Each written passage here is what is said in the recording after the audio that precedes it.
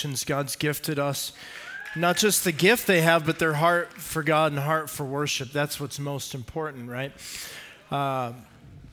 Hey, turn to the book of Judges, the very last chapter. If you don't know where Judges is and you have a Bible, your Bible's equipped with the table of contents. You can find Judges towards the beginning of the Bible.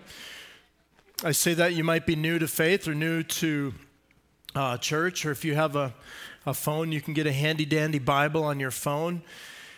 Judges chapter 21, the very last verse. We're going to look at one verse and continue in our series Off the Map today.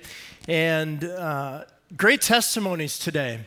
God's on the move, and we're a church that trusts God no matter where we find ourselves. And thank you for giving generously today to the nation of Burundi.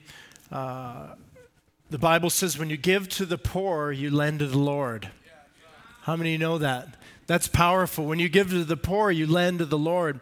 So doing well with finances isn't just about saving and doing retirement and being wise with investments and real estate. It's also being wise with giving. When we stop giving, we stop growing in our finances. And we've always wanted to be a church, like I said earlier, that leads the way in generosity. Powerful. Excited to hear how much was given towards the nation of Burundi. Other churches around the globe are receiving an offering as well over the last few Sundays. So really great to be a part of that. So today's title, I want to talk to you about not going alone. Not going alone. And we're going to look at Judges 21, one verse 25. It says, "In those days there was no king in Israel. Everyone did what was right in their own eyes." I don't know if you've ever read the book of Judges. We're not going to talk, I'm just going to literally take this scripture as kind of a jumping off point to talk about the subject of community and not being alone in our faith. But I don't know if you've ever read the book of Judges, but it's kind of the Ripley's Believe It or Not of the Bible.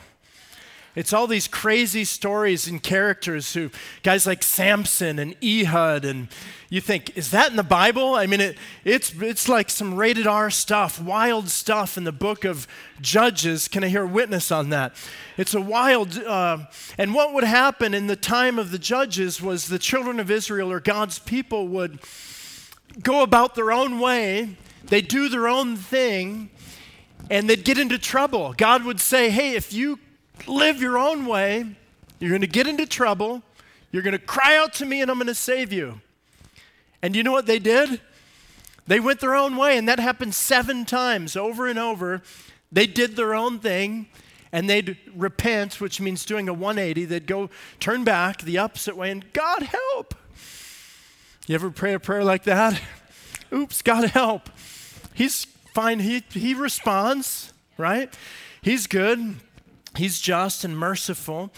He would respond, and then they would come back to him, and they did that 7 times. That's the story of book of Judges, and it ends with this verse. In those days, there was no king in Israel, and everyone did what was right in their own eyes. They went their own way. And I want to talk to you about not going alone and the power of community. See, if we're going to go off the map, if we're going to go off the map in our faith and branch out and plant churches and reach more people and grow in our community group and grow in our faith, you can't go alone, right? I love what God said to man when he said, in the beginning, he made man and Adam, right? And he said, it's not good that man is alone. Thank you, Jesus. He made woman, right? Men, that was a great spot to go, amen. Yeah, because it's not good that we're alone, right? And all the women said, that's the truth. Can't leave him alone for a minute, right? But we're not made to, there's things that you shouldn't do alone, like rock climbing, right? Or scuba diving, right? You could do that alone, or hide and seek, or right? There's some things you should never, ever, ever, ever do alone. Well, you could. You just take a nap. Going on long distance backpacking trips alone. John Pearson, are you here today? He's off backpacking. Once a year, he says, he goes into the Bob Marshall like 50 miles. And I've done that. I enjoy doing that. But should you do that alone? Probably not. And most of the time, you're okay, but it's not the totally safest thing to do. Another thing you shouldn't do alone is your walk with God. Your faith walk with God, you shouldn't do. God didn't call us to be lone rangers, right? Even the Lone Ranger had Tonto. Bad pastor jokes for days. Amen.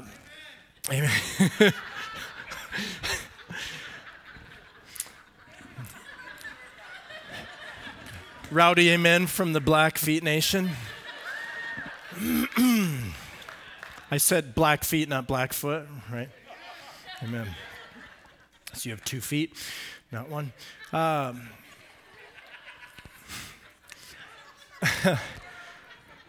Don't go alone. God doesn't want us to. Sometimes we think of solitude and silence and the really spiritual, religious people. Some people we could hold in high esteem are people we think, well, they're just always alone with God or off praying somewhere. But I want to talk to you about if we're going to go really, truly go off the map, what it means and a few implications. The first is this, and I'm just going to dive right in. We've had a full morning already, so I don't want to take a lot of time on the message. But number one, God's after our serving, not our solitude. God's after our serving, not our solitude. And some of you may say, wait a minute, you're filling out a connection card right now. What about in Luke 2 where Jesus went off to a solitary place? Remember that he went away to pray. Even Jesus went, I'm tired of you people. You're great and everything, but, I'm getting away. How many of you people are refreshed actually by getting away? Throw your hand up. How many of you are refreshed by people? All right. Give me some people, man. I'm really down. Get me around a ton of people. Some of you are just, we'll pray for you after the meeting, right? But we can sometimes think of journaling and prayer life and that our Christian walk revolves around like my personal relationship with God. That's important, but how many know God called us to have a personal walk with God, just not a private walk with God? Right? It's personal. It's not called to be private on your own. We get into trouble when we go off on our own or don't have people to speak into our lives. And so God really is after our serving others, not our solitude. Like in James 1:27, the Bible says pure religion is pure and undefiled before God the Father is this, to visit the orphans and widow in their affliction and to keep oneself unstained from the world. Pure religion is to go help the orphans and widows and to help others and to give to nations like Burundi. And when we have something to give, we're blessed, right? And you know what's amazing? Even in our finance state today we've had some struggles the last year and a half. Even in our state that we're in, we are still so blessed compared to most of the world. That's why we have to get our eyes on. That's why today I thought, we could do an offering and help us dig out of the hole. But let's give an offering to give to others. And when we give to others, God's going to put more seed in our hand to give, because we're called here to serve, not to have solitude, right? Matthew 22:36 talks about the greatest commandment, where someone asked Jesus, what's the greatest commandment? He said, love God, right? That's first. There's another side of the coin. That's love your neighbor as yourself. Love people. He says, I want you to love me. I want you to pray. I want you to worship. I want you to connect with me in a powerful and intimate way. But the prayer and the worship, I'm not sure is the end game. God wants us to love Him so we can love others, right? I've wrestled with, and this is maybe worth some dialogue, but there was an Oswald Chambers quote I struggle with in studying for this. He said, prayer isn't to prepare you for the greater work. Prayer is the greater work. Remember that quote? And I think that's okay. I think, yeah, I need to have a prayer life with God. Jesus went away to pray, but when we look at the New Testament church, in the Gospels and in the book of Acts, guess what? They're with people. They'd go and they'd pray. They even prayed together. And so I wanted to remind us today, if we're going to go off the map, I needed to remind you and remind myself, God's looking for our servant hearts, not our solitude. He doesn't need a lot of people in a church to be off doing their own thing. He wants us to be together, to be a family, to pray together, to serve together, to have meals together, to give together, right? And so I don't think solitude is, if solitude was the goal, churches would be just monasteries, right? We'd be monks or off praying somewhere, meditating, right? Having a personal walk isn't a private walk. And I felt like I needed to remind us in a world where, in the world we live in, it's hyper-individualized. We need to think more than ourselves, and that includes our prayer and worship time and our faith walk. Can I hear an amen? And so keep your prayer life, expand your prayer life, but let's not go alone because he's not looking for our solitude. He's looking for us to serve others as a church. Secondly, God's called us to infiltrate, not isolate. Infiltrate. 1 Peter 2:11, I want to read it. It'll pop up on the screen, but I want to read it from my Bible if I can. I got a brand new Bible a week or two ago. How many love to get a new Bible? I do. I just can't find anything in it yet. And I love to smell it. Smells good. 1 Peter 2, verse 11. Listen to these words when we think about infiltrating, not isolating. Beloved, I urge you as sojourners and exiles to stay from passions of the flesh which wage war against your soul. Keep such good conduct among the heathen or the Gentiles or the pagans, and stay honorable so when they speak against you as evildoers, they'll see your good deeds and glorify God on the day of his visitation. We should probably talk about that word. Live such good life among the pagans. What does that mean? All you pagans out there? Pagans mean people that don't follow God. And actually, interestingly enough, as Paul and the early church grew and expanded so fast, it mainly happened in cities, right? You hear about Paul in Rome or Paul in Ephesus or Paul in Colossae. People were getting saved at a huge rate. And the pagans were actually the people in the country because they hadn't gotten the gospel yet. So it was those country folk out there. They were originally the first pagans just because they didn't know God. They didn't follow God. But in 1 Peter he said, live such good life, what? Among and with and among the people. I think sometimes in church life and you think, I think in our culture, sometimes our paid pastors or paid professionals, we can believe that they're supposed to do the work of the ministry. We can see, I'm a vocational, my job is in ministry, but we're all called to be full-time ministers for Jesus.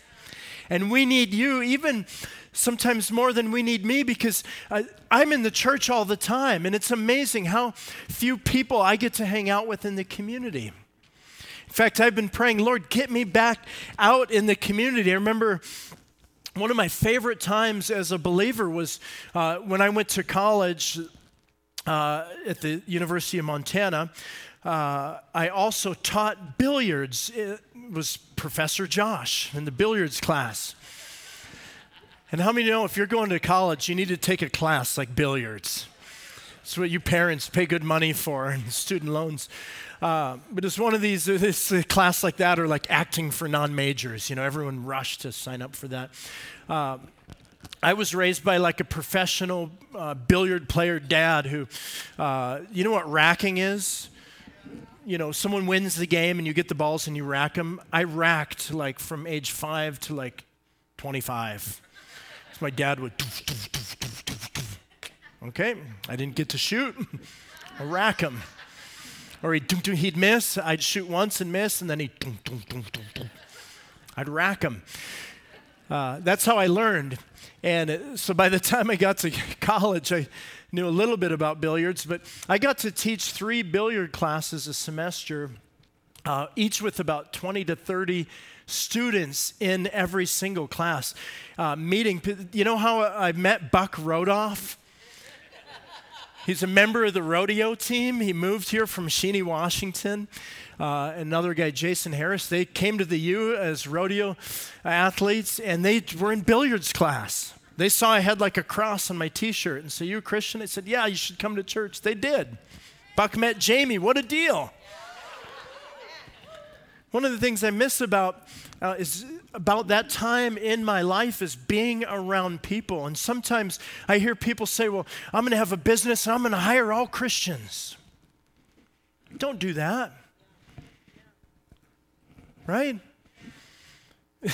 Don't have friends that are just in church. Meet people and take the hobbies that you have and get to know people in the community. You guys got quiet there, so I'll hurry through this point, I guess, since you don't like it. Matthew 5:13-16 talks about you're the salt of the earth. You know, salt is supposed to make things salty, not to stay in the salt shaker, right? I've got my salt and my pepper, right? What do? Pour that on your popcorn. Get it out of there. I think God wants to, God's not interested in bubble Christians, right? He wants to get a pin out and pop our bubbles and get us, everything. And I think in our culture is a little bit too over-sanitized, right? You know, the sanitizer? We want to wash ourselves of the world, and God wants to push us out into it. Get out into the world. Come on, serve the world and get our hands dirty and live such a good life among those pagans. Come on. Get out there and live a fun life among them. And so they see your works and good deeds, and they go to criticize you, but they go, "Wow, you're a good person." They can't see that if we just do church stuff all the time. We need to get out there into the world. Matthew 28, the Great Commission, Jesus sent them out and go make disciples. Don't hang out here, go. He pushed them. He wanted them to, and you know what? We can so hyper-individualize the Bible sometimes. Like, you know, most of the commandments are written, it's not like, "You shall not steal." It's more like, "Y'all," if you're in the South, or "You all should not steal." It's total community. It's written plural and to people, not to just a person. And I think we can often talk about our own anointing and our own gifting or what God's calling me to do or my ministry. And I think God wants to end that kind of mindset. And if we're ever going to go off the map, we can't go alone. We need people together to go into the world, right?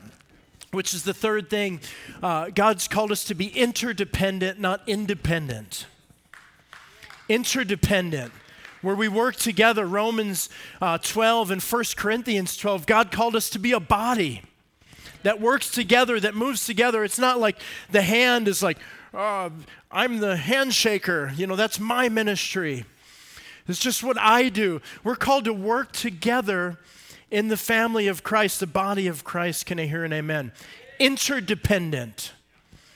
Not me and Jesus. It's not like 1099s for Jesus. I'm an independent contractor for Jesus. I do my thing, and, church life is called to be together. And boy, if we're going to go off the map, guys, we need to be together in ministry and life. And what I love about every ministry in our church, like Heather leads and does an amazing job. She leads our worship teams. But what's great about it, it's team. It's not Heather's show. Almost every Sunday, I don't know if you noticed, she has someone new leading a song, someone up here. It's not just her up here. preaching and sharing the word isn't about me. It's got to be about team. The city food ministry wouldn't work without dozens and dozens of people that come to serve on a Saturday, right? It's not just Wes and Greg, and a few of you have carried the torch for years. There's team and support and people around you. Why? Because we're interdependent. This stage is here today because a team came in and tore out the old baptismal and put this in, a new carpet, and which Brad helped with and helped pick, and Andrew painted the black stripes up here. How did that happen? With team. Right? Every single thing in church needs to happen, needs to be focused on team. There's a book, and I think this is a great illustration, and I don't like doing this in a negative way, but I think this will be helpful. This is a book called Church Planter, and I can't even read the bottom either. But down here at the bottom it says, the man, the message, the mission. How cool is that cover? Right?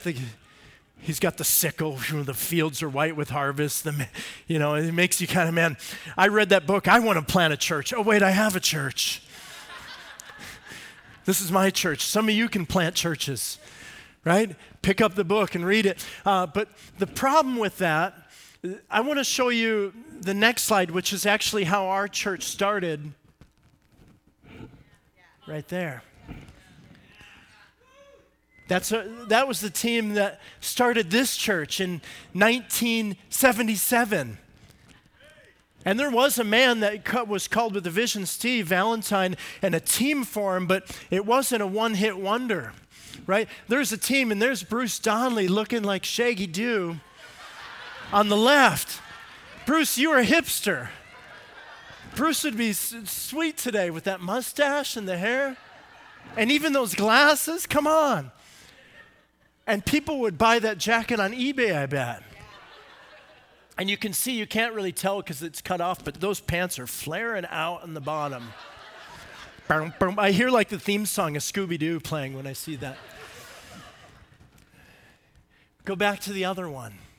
So many of our, the slide right before, Bob, so much of our mindset and ministry is, well, what's God calling me to do? Kind of the man, the message, the mission. Does God need a man? Yes. Does he need a woman? Yes. Does he need someone with a passion and a burden and a calling, someone who gets an idea and a vision of, man, let's go to Missoula, Montana and start a church? Yes, that's true, but I think we don't want to go for this kind of picture of just one person, just a strong gifting. We want to go for team. Why? Because we're interdependent, not independent. So much of the Bible is team, team, team, team. How many have heard of the Apostle Paul? Amazing guy, right? God even said, this is my chosen instrument. God picked him and called him. But I want to flip 2 more slides ahead, if you would. I want to show you this. That first list, Aquila, Aristarchus, Barnabas, all 19 of those names. I didn't write them down or anything, so they're only up there. And my neck will hurt if I look back there, and I don't want to turn my back on you. Those first 19 are Paul's traveling companions. The next list is Paul's support ministry and fellow prisoners. Think of that, 16 people that just supported him, that were in prison with him. 19 so we can think of Paul, and he was amazing, man, wrote 2/3 of the New Testament, incredible ministry, but he had help.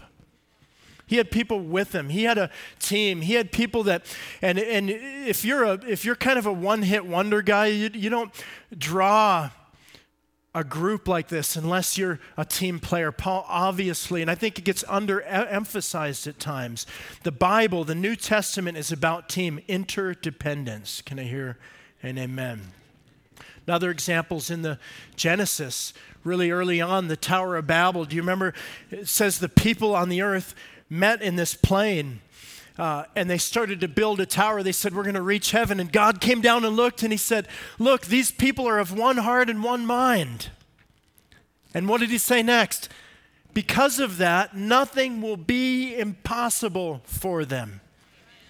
because they unified, they had team, and they were trying to get to heaven and be like God. They had the wrong motives, but God saw the team factor, the unity factor, the collectiveness, the interdependence. They had one heart.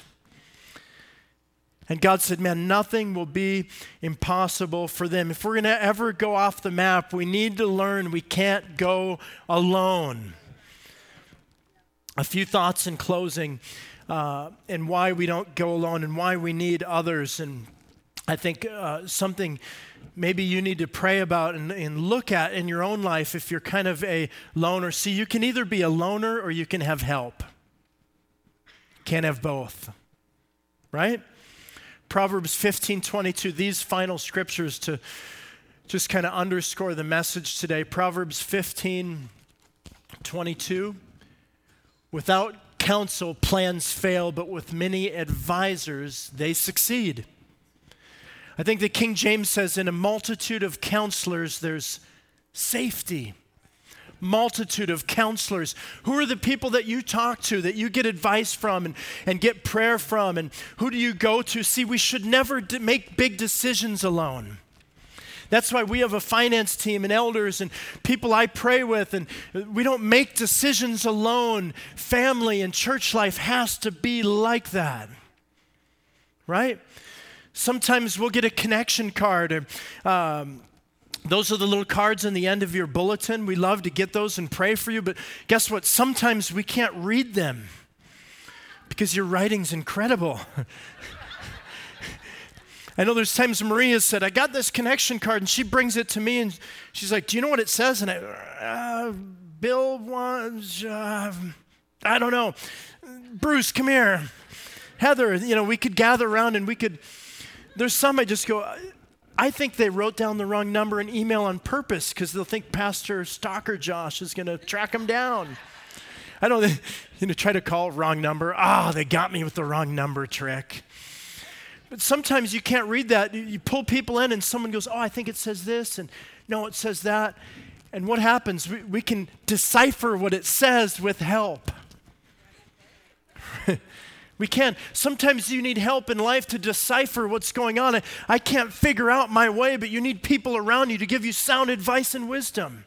Because you should never make decisions alone. Can I hear a great big amen? Isolated Christianity is disobedience. We need to be genuinely known by other people that are in our circle. Guys, I think we need to lead the way in being open believers, okay? I don't mean classic overshare. And let's make a quick distinction because some of you share everything with everyone on Facebook, right? I can't believe this happened, right? Just because someone said, how are you doing, doesn't mean they want to know. Right? In our culture, if someone says, how are you doing? That just means, I see you. Right? How you doing, Greg? I don't really want to know. I just see you. Right? No. Right? No, that's what, I do want to know how Greg's doing. Right? That's not, sometimes we share everything in our heart with every single person.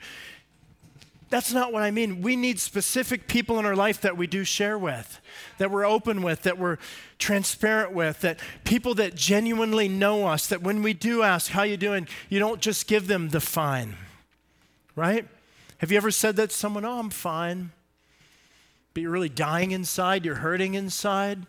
We need to flip the switch and be honest and transparent with the right people, right? With the right people. Guys, if your wife says she's fine, that means you're dead, right? Just a free lesson. How you doing? Fine. Call in the prayer squad. I need intercessors right now. Pray in the Spirit. My wife said she's fine. Multitude of counselors, there's safety. Galatians 6:25, we should never go through tests alone. Galatians 6:25 is an interesting scripture because it appears to say two different things. 6:2 through 5. Did I say 25?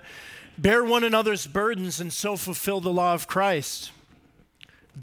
Carry carry loads with someone else. Carry it, pack it, be there for somebody. For if anyone thinks himself to be something when he is nothing, he deceives himself. But let each one examine his own work, and then he will have rejoicing in himself alone and not in another. But look at verse 5. For each one shall bear his own load. Wait. I always thought and probably taught that means for big loads, you carry together. You have a huge backpack you can't get on. Someone has to help get that on and even carry it with you. And then you have a little eensy-beensy little teeny backpack. That's your, for each one, that's, your backpack's just kind of your little one that you carry. Well, the word in the Greek actually means in verse 5, a ship's load, like a heavy load. But what it really means is there's things that God puts a burden on your life or your heart or a ministry idea or a calling, and you do need to carry that. In other words, I'm responsible ultimately for my family, right? When God comes, when my days are done or Jesus returns, who's he going to call into account for my family? Not you.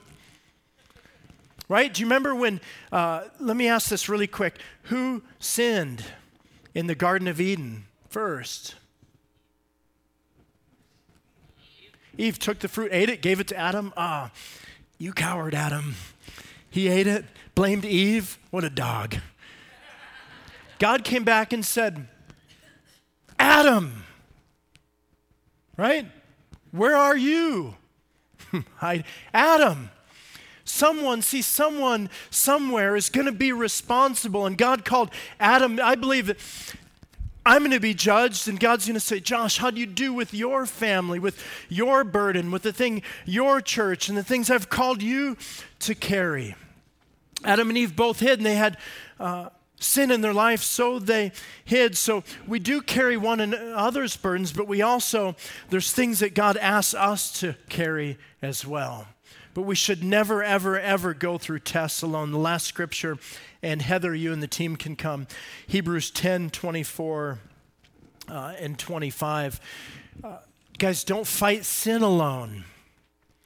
Don't fight sin alone. If you're struggling now with depression or darkness or things in your past or things that you've let slip, don't fight those areas in your life alone, okay? It says this, Hebrews 10:24. Let us consider how to stir one another up to love and good works, not neglecting to meet together as is the habit of some, but encouraging one another, and all the more as you see the day drawing near. Don't go alone, guys. Be genuinely known. Find practical ways to do this. Find a community group to connect with. I know we're coming up on summer where we meet a little bit less, but find community. Find someone to pray with. Find someone to go out to dinner with. Find friends and people that can encourage you in your faith. Be honest with where you're at, right? Remember, serving, not solitude. Infiltrate, don't isolate. And interdependent, not independent. How many know Aaron Ralston? You may know the movie about his life, 127 Hours. This is going to be just a terrible story. Aaron was this backpacker guy, amazing backpacker, adventure guy who went into Blue John Canyon. Do you remember this? Blue John Canyon's a slot canyon. That's one of those amazing, I have this life dream and goal to go to Utah sometime and hike through those slot canyons, or those cool, red, narrow, I don't know how else to describe them. They look amazing.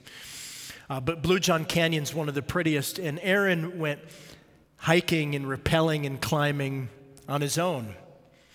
April 26, actually, 2003. It's my dad's birthday. It's how I know it.